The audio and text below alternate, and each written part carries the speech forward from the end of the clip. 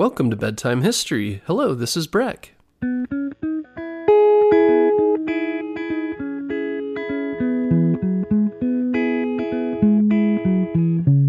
Guess what, parents? Bedtime History is now available on Storybutton. Storybutton is the easiest way to listen to our show without using screen devices like your phone or a tablet.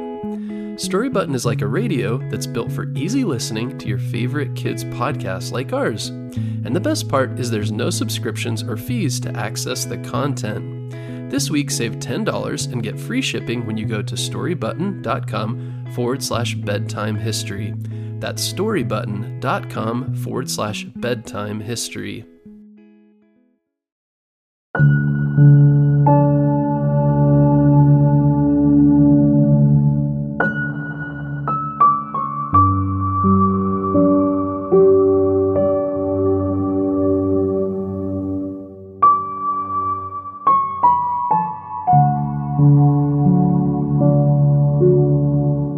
In the dim light of dawn, Private James peered over the edge of the trench, his breath visible in the crisp, bitter air.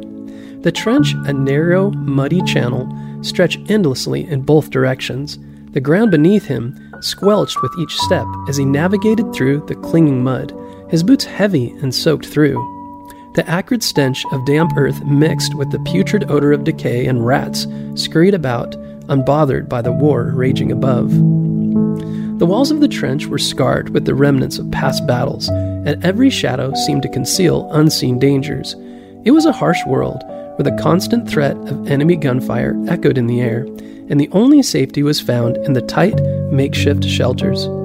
As James huddled in the trench, the memory of home seemed a distant dream, drowned out by the harsh reality of trench warfare in World War I.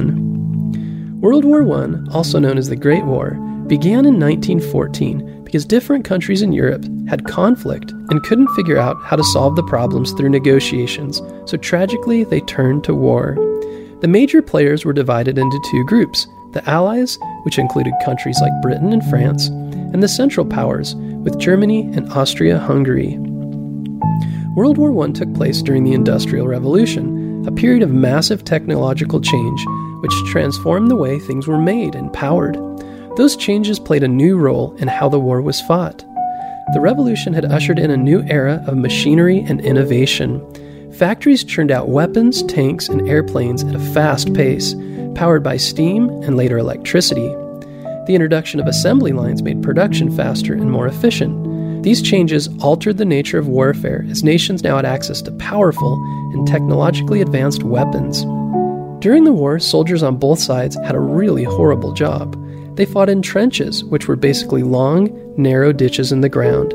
Imagine living in a muddy, wet hole, facing constant rain and dealing with cold weather. On top of that, there were rats, lice, and the fear of enemy attacks always hanging over their heads. In 1914, during the winter, the holidays were approaching. The soldiers missed their families. They thought how nice it would be to be in their warm homes with those they loved. They didn't want to be fighting and cold and suffering. This was holidays and Christmas time for them. It was supposed to be a delightful time of year of family, friends, and giving. On December 24th, Christmas Eve, as the moon shone brightly, a British soldier named James heard singing coming from the German side. The enemy soldiers were singing Christmas carols. James peeked his head out of the trench and saw candle lights twinkling in the distance.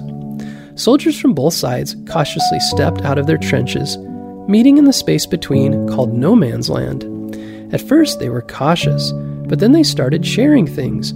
A German soldier named Franz offered James a piece of chocolate, a rare treat in those times. In No Man's Land, the tensions between enemies faded, and soon soldiers from both sides were sharing food and exchanging small gifts. One British soldier set up a makeshift barber shop. Someone pulled out a soccer ball, and the ground in between was very icy, but both sides started playing the game together, laughing and enjoying this moment of peace. Soon a couple hundred soldiers were all playing together. One officer later wrote, "How marvelously wonderful, yet how strange it was." The English officers felt the same way about it. Thus Christmas, the celebration of love, managed to bring mortal enemies together as friends for a time. This was a Christmas truce. A truce is an agreement of peace between enemies. One British soldier, Tommy, wrote in a letter home, "It was a Christmas miracle. We sang, we laughed, and for a brief moment the war seemed to disappear. We realized that the men on the other side were just like us, missing their families and longing for peace."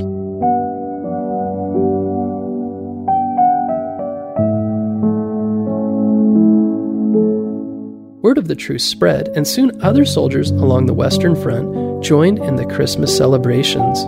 The spirit of goodwill and humanity triumphed over the hatred and violence of war. As Christmas morning arrived, the soldiers exchanged more than just gifts. They shared stories of home, pictures of loved ones, and dreams of a future where they could live without fear and anger. For a short time, the war was forgotten, and the soldiers saw each other not as enemies, but as fellow human beings. Private Albert Morin of the British 2nd Queen's Regiment later wrote, "On Christmas morning, we stuck up a board with a Merry Christmas written on it. The enemy had stuck up a similar one. Platoons would sometimes go out for 24 hours rest. It was a day at least out of the trench and relieved the monotony a bit. And my platoon had gone out in this way the night before, but a few of us stayed behind to see what would happen. 2 of our men threw their equipment off and jumped on the parapet, with their hands above their heads. 2 of the Germans had done the same and commenced walking up the riverbank, our 2 men going to meet them. They met and shook hands, and then we all got out of the trench." These accounts offer a glimpse into the unique and unexpected moments of camaraderie and humanity that emerged during the Christmas truce of 1914. But as the sun set on the magical Christmas day, the soldiers knew they had to return to their trenches to fight. The war would continue for another 4 years, and the truce would become a memory.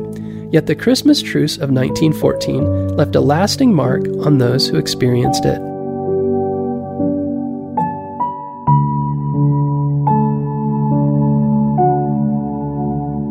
The story of the Christmas truce teaches us that even in the middle of a conflict, there's room for kindness and understanding. It reminds us that despite our differences, we're all human with the same hopes and dreams for a better world. So as you spend time with your family and friends during this holiday season, think about the truce of 1914. Consider how a simple act of kindness can bring people together. Is there someone you've had disagreements with, but want to be close to again? Or someone you need to forgive? Finding harmony in life isn't easy, but something we should work toward. And just like those brave soldiers on the Western Front, let the spirit of peace and goodwill fill your heart. And who knows, maybe, just maybe, the inspiration from the Christmas truce will encourage a world where kindness triumphs over hatred and where the spirit of unity prevails, not just during the holidays, but every day of the year. We hope you enjoyed this episode about the Christmas truce of 1914. Be sure to tune in next Monday for a new episode.